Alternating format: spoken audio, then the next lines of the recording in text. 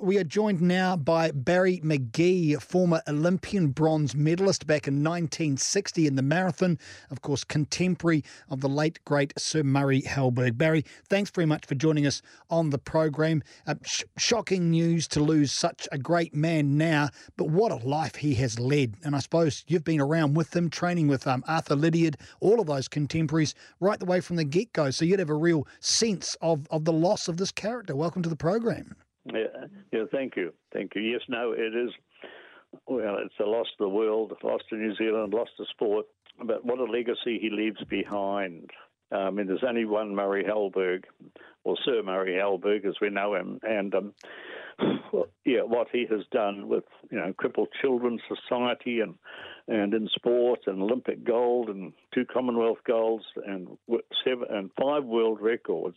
It's just incredible, just incredible. It was a crazy gang, for want of a better word, that you were involved in back then with Arthur Lydiard and with the likes of, I'm presuming, with Snell and with Halberg and the like. Do you guys have any idea how long this would last, your place in New Zealand history? No, but it amazes me today because, the thing was, it's unbelievable that 5 of Lydiard's pupils at the time should win 5 Olympic medals and break 17 world records in a population of 2 million.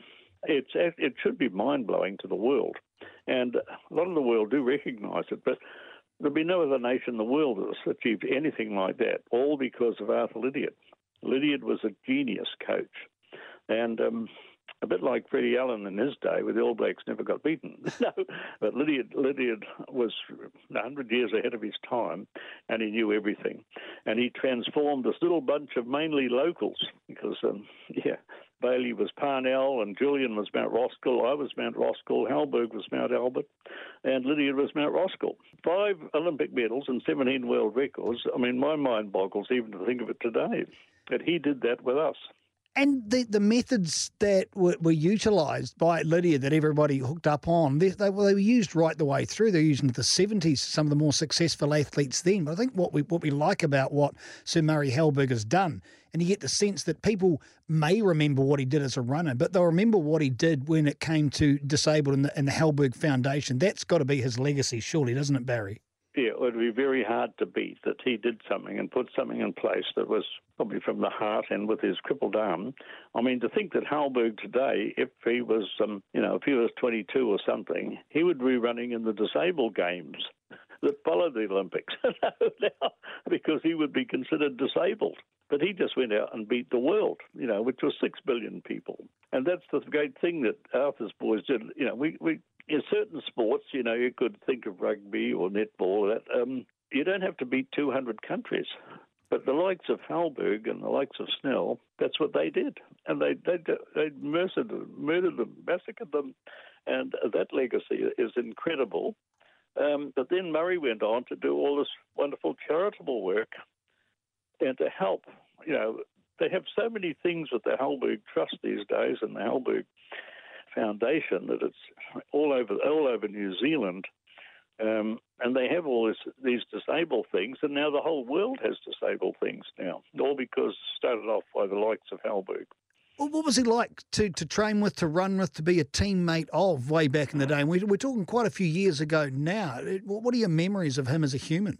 Halberg had a mind and an attitude that was unbeatable. He was beyond human. And, I raced Halberg about 100 times.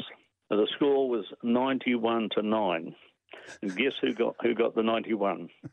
And I raced probably 100 times. And because Halberg was never beaten. In his mind, he nearly died when he was about 15 from a rugby tackle, and his operation that left him with a withered arm.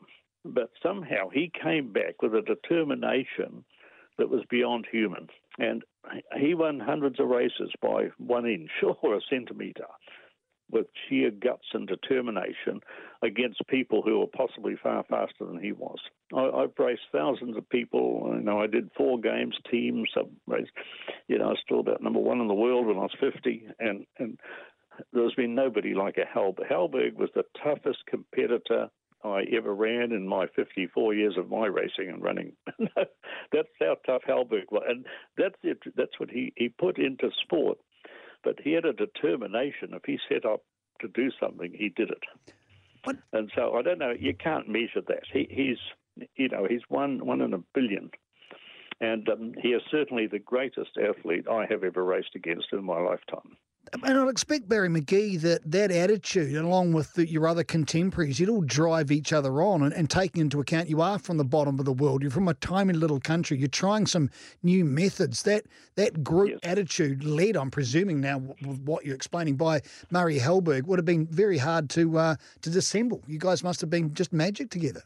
Well, I think that was the Lydiard bounce-off, see. With Lydiard men had to be Stotons, they had to be tough.